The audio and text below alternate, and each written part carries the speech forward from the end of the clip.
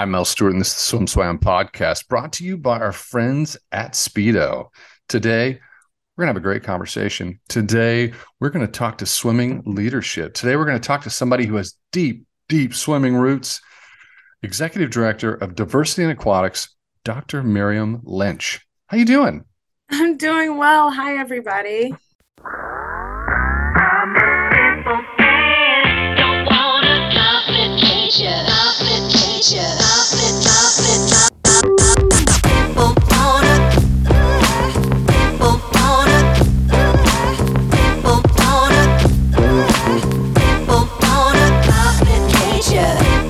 Get a chance, if you're driving, don't do this, but press pause, go to diversityandaquatics.org, check out the website, get down on the mission statement and, pop over to the donate button because we always like that. But diversityandaquatics.org. Thanks for being here. Thanks for having me here today. It is just an awesome chance to get to speak about things that I love and with somebody that I've greatly admired in this space. Oh, you're very nice. So I appreciate that. And I'm going to brag on you a little bit. I have to do this. I have to show how strong your swimming roots are. Here's some highlights. If I get something wrong, you're going to have to jump in and correct me. But this is what I picked up. Early in your career, you swam with Hall of Famer Jim Ellis. I did. I just started. Go ahead. Well, I just something to tell you as a quick story about my growing up with Jim Ellis is that, I mean, what a fortunate thing to have, right, within your swimming career, to be there amongst Jim Ellis and all the swimmers and what he was doing in Philadelphia. And I was there in the early 90s. My parents' military background, we lived in Germany for 7 years. As a matter of fact, at one point, I spoke German fluently. Can't do it now. Don't ask me. But every summer I would come visit my grandmother in Philadelphia, and I had a chance during those summers to swim with Jim Ellis. And so, of course, getting a chance to swim with him, Hall of Famer, and then also a number of great coaches, not only just Jim, but who I grew up with at Nation's Capital, is Pete Morgan. So a lot of what I've learned, I've been a student of the sport because of those two amazing individuals, along with a lot of other people. You've had some great coaches in your life, and Nation's Cap. I mean, this is a powerhouse. Everyone knows Nation's Cap. You took that and you earned a scholarship at Howard University, and over your career, you have 6 individual records, 3 relay records, and apparently at that time was the most ever in Howard's history, which is, wow, kudos to you. And according to my research, you still have the 1650 record at Howard. Is that correct? I wish I did. No, actually, I'm proud to say that I saw my record being broken. Alana Josie, big shout out to her. Her freshman year came in and broke that record, and I coached her through it along with Coach Nick and Coach Salim. And it was amazing to see. Matter of fact, there's this awesome picture of us just right after she broke it. She was working so hard for it all year, and to be able to be a mentor for her and just to see her growth into breaking it was just a moment that it was just the teacher and the student, right? And so powerful. And it was great to see. Not a lot of people get to see the person or coach the person who breaks their record. And I got to see that happen after several years. We won't put numbers on the number of years, but after several years. I think you should share how many years. It's almost 20. Almost 20 years. That's a big flex. 20 years. You had the record for 20 years. I didn't know this. I was just prepping for this conversation. I read that and I was like, I like Dr. M. Dr. M is a distance swimmer, yes. and a lot of people who listen to us know that. I admit it. I'm not. I have this thing against sprinters, but yeah, good for you. I like that. Hey, when you grow up under people like Pete Morgan, swimming at Nation's Capital, or a Jim Ellis, you have to have that repertoire in your swimming. So shout out to them and putting that and having that as a foundation for me to be able to do that. Well, that's, I mean, that's career, and a lot of athletes have, their swim career, and then oftentimes they, they step away because they're just so chlorinated they have to get away from the pool. You've stayed engaged and active, and I'm going to go through this, and I actually pulled it out so I could read it. At USA Swimming, you've been a board member of their National Diversity Committee, and the Eastern Zone and Potomac Valley Swimming Diversity and Inclusion Chair to create programs with USA Swimming's core objectives to build the base and promote the sport. It's a lot of leadership. I imagine you brought a lot of expertise, and you probably learned a lot on the way. Absolutely. The person who got me into this field, Arthur Lopez, he was one of our first board members, a part of Diversity in Aquatics. And just to kind of give a brief story, I didn't actually go directly into swimming. I was a consultant. I was an IT architecture consultant for a small firm in Chicago called Diamond Cluster. And had the fortunate opportunity to learn the business from them. But it just, as all of us in this sport, and when we come back to the sport, it was learning experience, but something was calling me to something different. I had a chance to come back home, take a break. And that's when a principal approached me and said, "Hey, I think you'd be great in this education field." And also, Pete Morgan approached me and said, "Hey, I'm looking for an age group coach. Would you mind working with our 10 and unders?" And, Kim Spina, who our family grew up with, the Spina family, took me under her wing. I learned the basics from them and just told that job, because the market was going down, "Hey, I'd like to see the sun rise and I like to see the sun fall, the sunset." And it was just, and I wanted to do swimming. That job didn't allow me to do that, but swimming, it fulfilled me to be in that space and to have the support I had in that network with the tutelage, and to be able to learn on deck right next to these two amazing individuals, and then being able to call up people like Tommy Jackson, who was in Atlanta, and he was like, "Come on down to deck and come swim a few things here," was amazing opportunity to make that pivot back into the sport. So I didn't after I graduated, I went to Chicago, but then I eventually came back home and went into swimming, and where I am today, and into this DEI space, all because of those different individuals. We forgive you for taking a break from swimming. It's okay. But you have to. Everyone has to take a little bit of break. It's a tough sport. It's a big challenge. Executive director, diversity and aquatics. So get me into it. How did diversity and aquatics start? And what's your mission? Yeah, actually, I learned about diversity in aquatics from going to USA Swimming at the time, was hosting its second ever DEI forum at the US Olympic Training Center. And I was part of a delegation from Potomac Valley Swimming. There was a couple of us who went to represent, and that's when I met Dr. Sean Anderson, who is the founder of Diversity in Aquatics. And what Diversity in Aquatics was at the time was a network of people who were coming from different aquatic spaces, all with the same mission: is to create a network to help save lives. And that's still our tagline to this today. Of course, we've grown quite a bit, but that's what the start of Diversity in Aquatics was, that network where I could connect to somebody who lived out in California, or somebody who lived in Georgia, Maine, etc., and have a place where we could all come together to learn about our stories, but also to connect and learn more about aquatics in general. I was meeting people who were scuba divers, who were triathletes, and all of us had, there so many different ways that we came into aquatics. It was such a great space to be felt seen and to share. A matter of fact, even further into diversity in aquatics and how I got involved was, there was a drowning here in DC, and much credit for DC Parks and Rec, and who was the director at the time. He was like, "We need to do something. We cannot let this happen and not do something back into the community. And it was through diversity in aquatics, I linked up with a triathlon group, the Metro Harbor Police, and we put on a water safety event. It's this is a this is hard. It's work. It's work.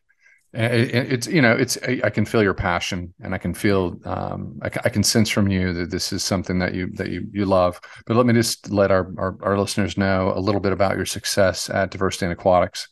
I wanted to make sure we got this in. Under your leadership, Diversity in Aquatics has increased membership, as well as become a top national level organization, part of USA National Water Safety Action Plan and the Aquatics Coalition. With over 2,500 members worldwide, Diversity in Aquatics is a membership-driven organization whose aim is to empower individuals and organizations to create real systematic change in their communities. In partnership with the International Water Safety Foundation, Diversity in Aquatics has reached over 1 million families with water safety, messaging, and resources. Nice. Yes. You got to feel that's a big number. That's a big metric. You got to feel good about that. I have to pinch myself every time, but I don't do it alone in this space. It's like it says, we are truly a membership driven. I'm a product of being a member and driving change I wanted to see in my community.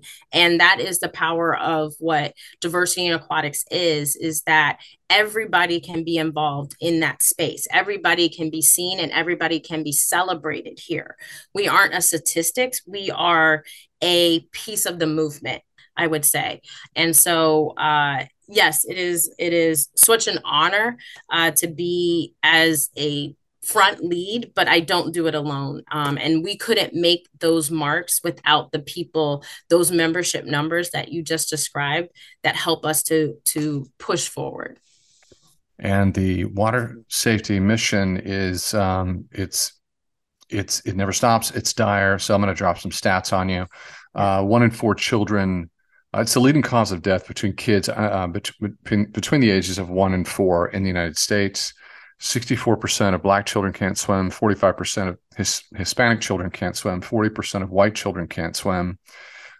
These numbers are daunting. They're shocking to some people, and it's every time I see them, I'm it sort of hits you in the chest. And you don't go back to it unless you hear about a drowning, and it seems like we always are. But it's are there any other metrics that I've missed that might be meaningful to our listeners? Yeah, I mean, I think one thing is for us is what we've said is that these metrics are one piece of the story. Okay. This isn't the whole story of us in aquatics, meaning communities that are highly effective, highly at risk. What for us at diversity in aquatics, we say historically marginalized, meaning that there's an emphasis on the history that has led to these disparities. And also what we say is as well is that the statistics that you see also mirror in other places when we're talking about leadership in aquatics, when we're talking about ownership, and even what we talk about, even Howard University being the one left HBCU swim and dive Division I team in this space, is that these statistics are just one part. It's not the whole story, and that this creates a ripple effect on other spaces. But not only is it not only the story in those statistics, but it's not the story in the celebrations that can be had and the things that are the forward movement, people who are doing the work on the grassroots level and even on the national level to make that change. The historically Black college and universities, I've read some tough statistics, but and I know that at Howard at one point was it's a leader, but the university was suffering, and Nicholas Askew came back in, and he's done some great work there. It's in terms of history, there are a lot of educated people in the sport that go to great schools, but what's amazing is that they don't know the history. They don't know. I grew up in North Carolina. I know the history. I know that we used to have a whole lot of pools, and I know that when they had to become, everyone could swim there. You could swim if you were black or brown. That policy was accepted, and the Supreme Court said it was okay, and they went in, and it was like a scorched earth policy. They went in and filled those pools, turned them into parks, and white communities went to uh, other places to swim. And we've had this lack of resources and lack of facilities, and it's it's been devastating. It's been devastating. And what's interesting, if I ask peers, they don't know this history. It's like, how would you not know this history? When you Yeah, hear it, it's rough. it's rough, but we have to confront it, right? We have to acknowledge it. We have to say that it was rough in order to make the changes towards it. And I was just at a pool, and there was a story that was shared with us, and it was talked about up in Baltimore, not too far from where I'm at. I'm in Washington D.C. for your listeners. I live outside of it, and it was shared about Drew Hill Park, and that they had this beautiful 50-meter pool in that community, that was majority of a Black population that lived there. And the pool, they sent us a picture, and the pool looked like it was a field, but you could still see the railings of the outside of the pool where somebody would have the ladder to get in the pool. And so we see that time and time again, where pools have been, the funding for pools has been reallocated to other areas and other ventures, that have left these, what we have dubbed, diversity in aquatics, this what we call aquatic deserts. And it has created a space that we don't have that sense of community, right? Because pools are a center of community. Think about, like, when you're talking about, like, in North Carolina, and the pools were open and how accessible it was, but it also created a sense of community, right? It was where you hung out with your friends, you had a summer job. It was where, even if you didn't get in the pool, there was something cool happening around the pool, right? That's how I grew up as well, into that space. And I've been in different countries. I grew up in different countries, Germany, and then here in the United States. And the pool was that melting pot for everybody, to engage in different ways. And so that's what's been left without. And that's a part of us, is acknowledging that, right? And how do we change that? How do we change where we can create a space for aquatics to happen again? Because guess what? After COVID, it's rehappening. It's history is repeating itself. All those funding dollars have been reallocated to different things, and now we are left without. We're having a lifeguard shortage. Pools in especially Black and brown, and historically marginalized communities have been closed under the umbrella of COVID. And so, how do we repair that? And we have to look at history. We have to look at policy. We have to go deeper. And that's why we say we have to go deeper than the statistics to be able to solve it, and to be able to create, solutions that really help and revitalize that in communities. And a lot of our members are doing that. And that's why we look to our members to tell us those answers. You are Dr. M. You have a PhD. Your PhD is in education, correct? In education, yes. And I think that education is under attack. I think the truth is under attack Mm-hmm. in this nation, and it feels like it is now more than in a very long time in history. I think it's always been that way, but it feels particularly present. Yes. Is that something?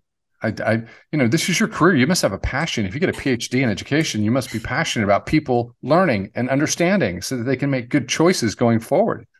Absolutely. I mean, in my realm, I've been a part of education for 17 years now. As I said, I traditionally did not come into education. I didn't study education at Howard. I had the fortunate, opportunity to I'm a business major. So we said the school of B at Howard, right? And I was an international business major with a concentration in information systems with a minor in German. So hello, my Howard introduction, right? You can see but with that, because I came in through a non-traditional route into education, I always was asking the question, why? Why is it this way? Why can't we do these things? And in my 17 years in education, that was always for me to push my students on, is to ask the questions around you, to say, why is it this way? To be critical thinkers, right, in this space, no matter what space you are.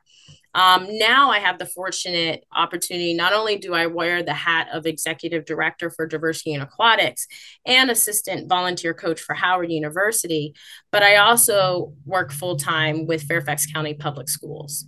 And with that, I work with an amazing school called West Springfield High School out here in Fairfax County. And I work as a school based technology specialist. And in that realm, I work as a technology coach to support my 240 teachers. And it is a privilege to do so, to be able to support them. But yes, you are right. They are under so much pressure from the outside that it's hard. The truth hurts. Let's be honest, right? There's that famous song, Truth Hurts. And that's where we are in history, is that truth does hurt, and some people take it under a personal attack. And rather than seeing, hey, what can I do to make things better, and ask the question, why? Why is it this way? Why is it that we have such great disparities in this space? Why is it that we have the haves and the have-nots in this space? And that's what education is trying to do, is trying to help our kids be great critical thinkers so that we can make a future that's better. And that's when my role, to help support teachers do it through the best ways that they can under the umbrella of technology. But in this space, we have to be open to the differing ideas, because everybody comes to this space through a different lens and through a different experience. And for us, that's why we want it to be very monolithic. We want to not feel that we have done something wrong. Like, just think about it. Like, if somebody was like, Mel, you did this wrong, you'd be like, oh man, it feels like a little bit. And that's what's happening in this space. And I think we have to accept, like, okay, it is wrong. Now what do I need to do to fix it? And that's what's not being heard, is that last part in the field of education.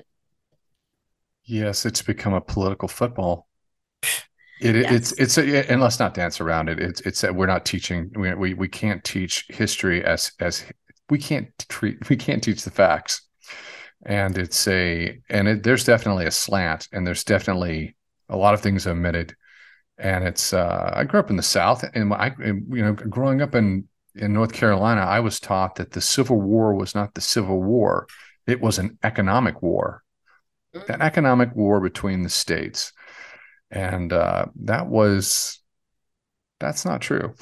That's not, and That's it's one. not, you're absolutely, the way the wordplay over the reality of what happened, right? Yeah. And to understand, even history books have changed. So how do you teach through a history book that only has one chapter of Black history, or Black history, or Hispanic heritage, or Indigenous Peoples Day? Is something that's a checkbox and not furthered down into understanding the struggles and the flight of people in this country, and of different populations, and of what they've gone through. Let me be honest, right? In my lifetime, my parents, God rest their souls, is that I remember stories my mother telling me, like, of her experience. We're only one generation. I am the first generation without Jim Crow laws.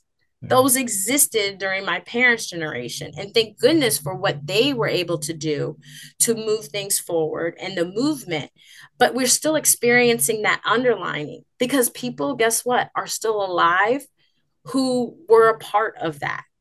And so that is that political football that you're talking about, is that, well, it wasn't me, I wasn't that way. And those are those microaggressions that keep us still compartmentalized and not making the progress that's needed in this space. Yeah, it's yeah, in the aftermath of George Floyd's murder, the everybody was up in arms, and when I talked to people that I respected, people who identify as black and a mixed race, they were like, you know what? I'm glad you're outraged, Mel. But where was your outrage 5 years ago, 10 years ago? Where was it when we were in college? And that really just floored me. I was like, ooh, ooh. But yeah, that's where we are right now. This is I've spent a lot of time with it.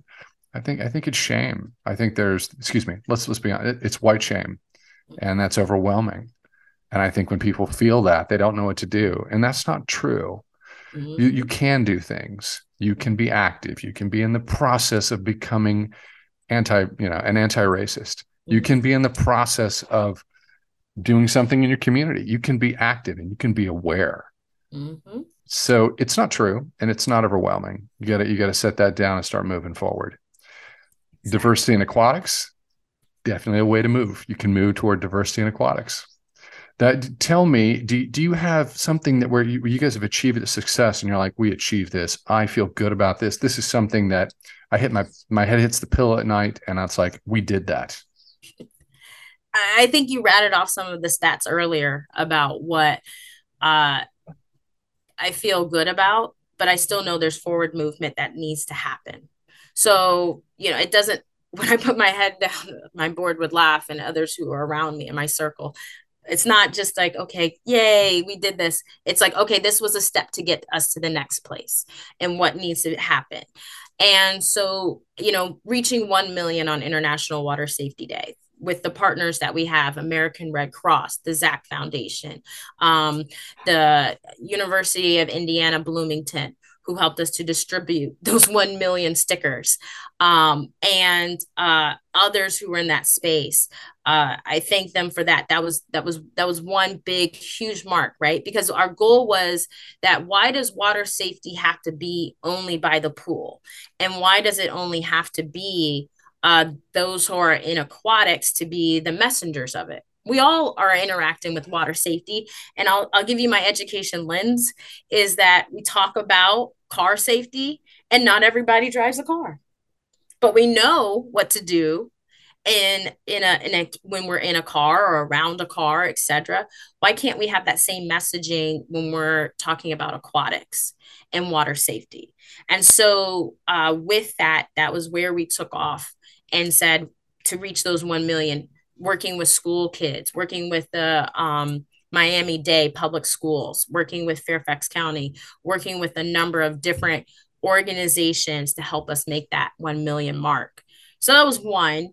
Another one is for us, Diversity in Aquatics. We were the first convention that was solely based on DEI and celebrating DEI with all different aquatic entities. So people coming from USA Diving, USA Water Polo, um, coming from rowing, all in this space where DEI is like 1 or 2 sessions at their conventions, but it was filled as a whole session during our conventions.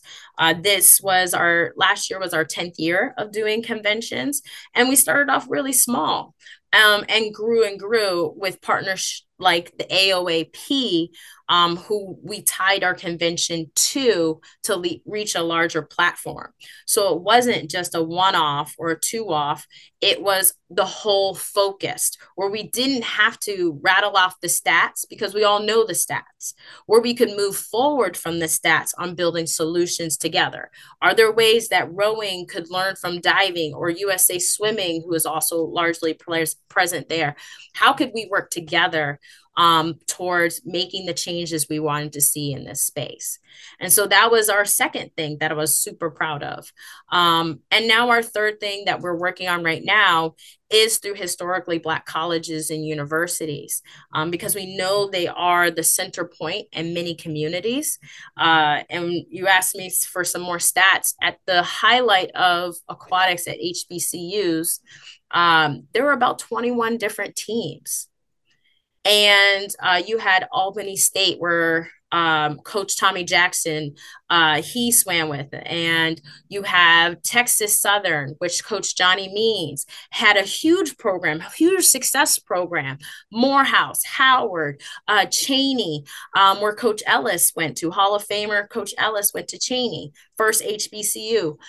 We have a number of HBCUs who had strong aquatic programming, but that tide changed to where we are now, right? And when I was swimming at Howard, we had only three. It was North Carolina T, FAMU, and Howard University, where I swam. And now there's just one Howard. And so that's our third initiative that I'm super proud of working in partnership with USA Swimming on. But not only just USA Swimming, but we're also working with the American Red Cross on. And US Masters, we just celebrated our first ever annual HBCU swim meet. That was sponsored by all three of those organizations, along with a number of local organizations that helped us to make it a success. And that's something that I'm super proud of what we've been able to move in those spaces. So those are the big three, but there's a lot of different ones in between. Just from what we've been able to do is celebrate coaches. We've been able to give coaches their roses while they're here. We have an awards program that's not just one award for DEI.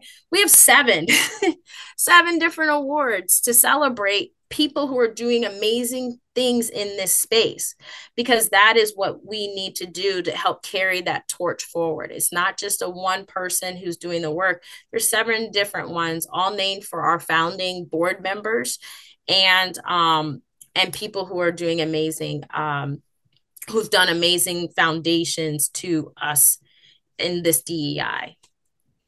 I'm just going to ask you, what do you need to do right now to be successful? What do you want, but I think you covered it. And you were referring to the HBCU, the celebration swim meet. Is that correct? Okay. We're going to drop in some B-roll and let you guys see that, because that looked awesome. What's your horizon in 2023? 2023, we're going to go beyond that. Our biggest thing is that we realize that, it takes a village even more, and our village has to get larger. So we're doing a huge fundraising effort on May 6th out in LA. We've got quite a few members. We've been heavy in the East Coast and Central, but this is a chance on the West Coast and throughout LA. And our board member, Stephanie Elam, who is an anchor for CNN, a correspondent for CNN, is heading up that effort. That way we can reach more people. Our goal is, again, like I said, Mel, in an earlier conversation, is that these are just checkpoints along the road for us to make that bigger difference. But we can't do it without fundraising.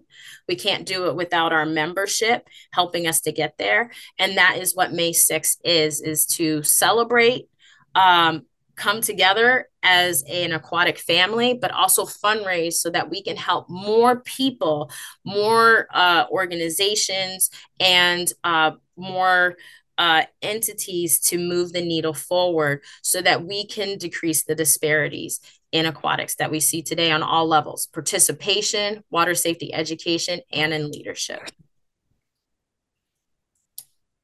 I'm very selfish on this topic, and I'll explain why. There's a lot of emotions that are going on. One is that for me, swimming was about achievement and success. Cullen Jones is, he's a peer. Maritza Correa, these are mutual friends, and I know them through success. And I look at our numbers at USA Swimming, and I see we have 1% that identifies Black and 6% identifies mixed race. And that is so out of whack with what our nation looks like right now, that I know that our sport is not going to be successful unless we are the competitive swimming side of it. This is, learning to swim is that first step. Battling and educating people so they know where we are and they get engaged and they're passionate about supporting this movement is, these are big hills to climb. Mm-hmm. But for me, I'm looking at those stats and I'm a little bit afraid, because I want us to be successful into the future. And on top of those stats, we've had so much success from that tiny percentage of our population.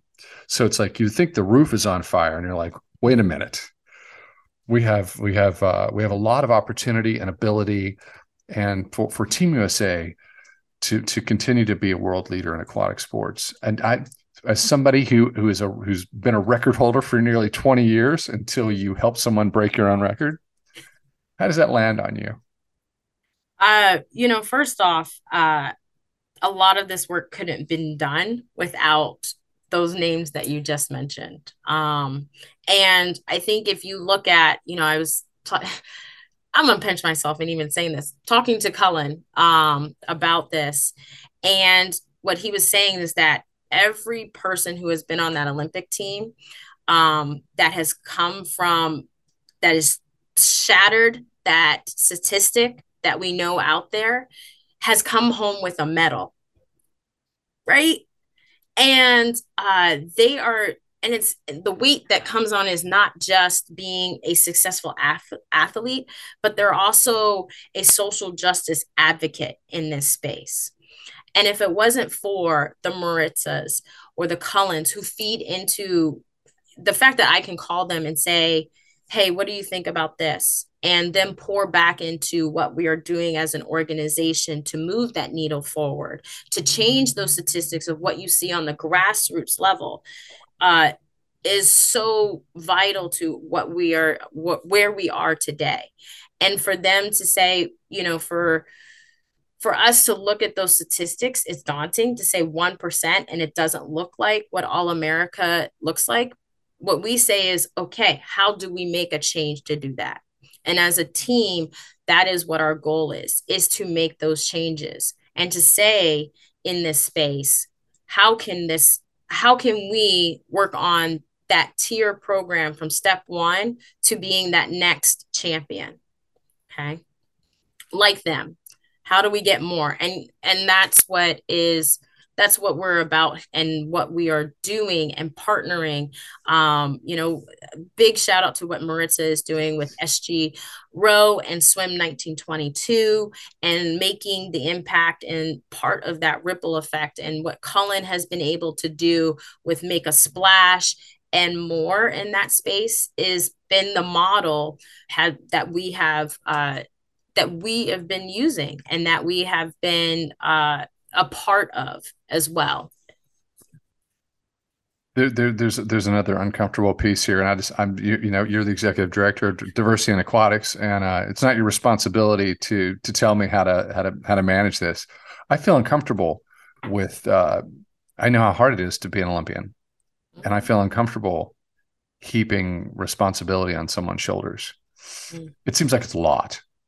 And I think in real time, we've seen we see what happens.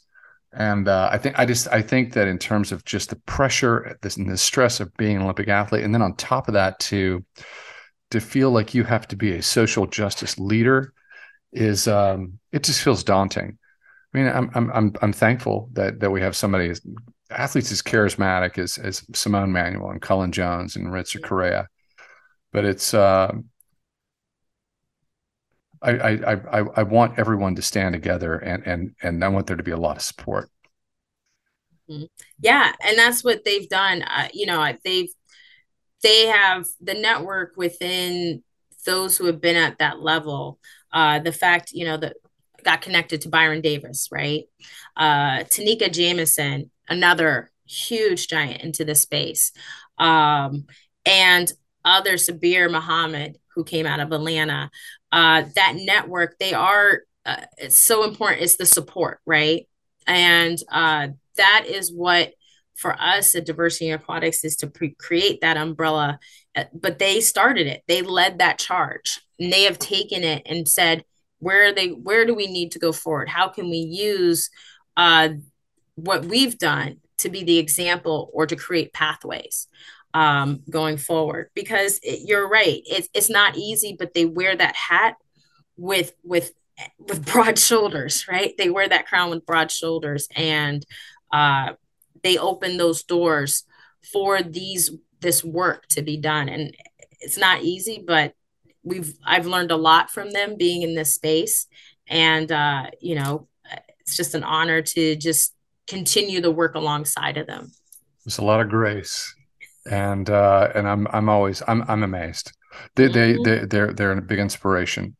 And have I covered everything? Is there anything that you would like to talk about? Maybe that I didn't mention? Did I miss a piece of history, or do you have some stat you can pull out of your swimming career?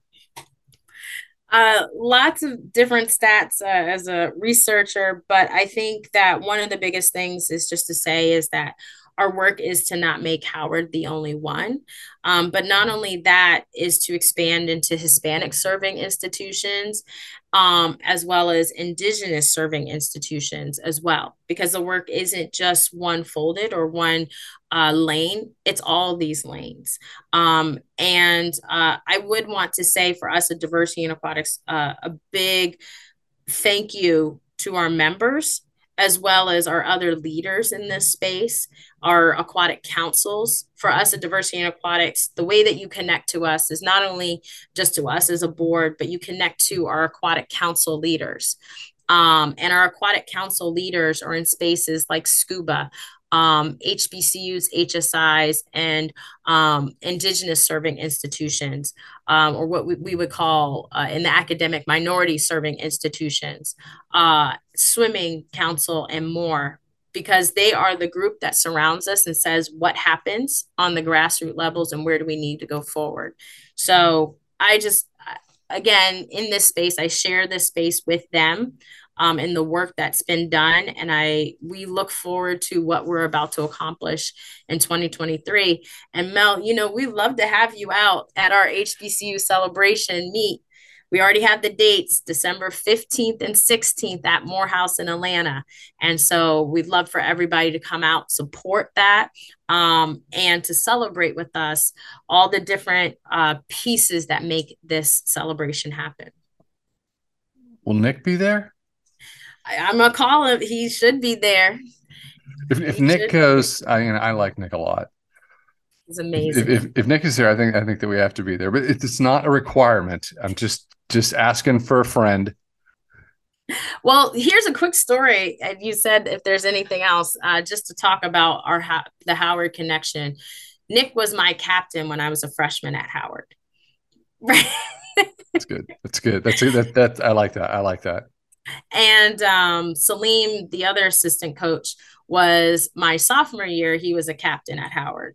And one thing, I'm super proud of what Nick has done at the Howard program and what he has been the forward star, the North Star in what is happening there at Howard. For us who are all Howard graduates, it is pouring back into a program that meant so much to us. Right. And Nick is at the helm of that. And it is every day I'm on deck is like bringing on deck with my brothers in a sense. And that's the atmosphere we've created for our swimmers and our divers. Coach Cornet, who's our dive coach, is also a Howard grad. And he was there. My roommate, Lauren Bean, now was a diver, and that was her coach. And so just to have that full circle moment and to be in this space together, to see it fully tangible and realized is quite amazing. And very much kudos to my big brother, Nicholas Askew, for leading the way and allowing me to be a part of that, this journey with him. We've been listening to Dr. Miriam Lynch. She is Executive Director of Diversity in Aquatics. Go to diversityaquatics.org. Read the mission statement, dive into that website. You can see donate across that header. You can click on that and you can donate. And if you're looking at this through swimswam.com on a post, we're going to give you a few links to donate in our show notes. I am Mel Stewart. Many thanks to our sponsor, Speedo, for coming in and supporting us. And Dr. M, when you reach a new milestone, new benchmark, you got to be like, hey, let's have another conversation. Absolutely, all the time. And definitely thank you so much. And thank you to Speedo for this opportunity, and you as well with SwimSwam. Thank you, guys.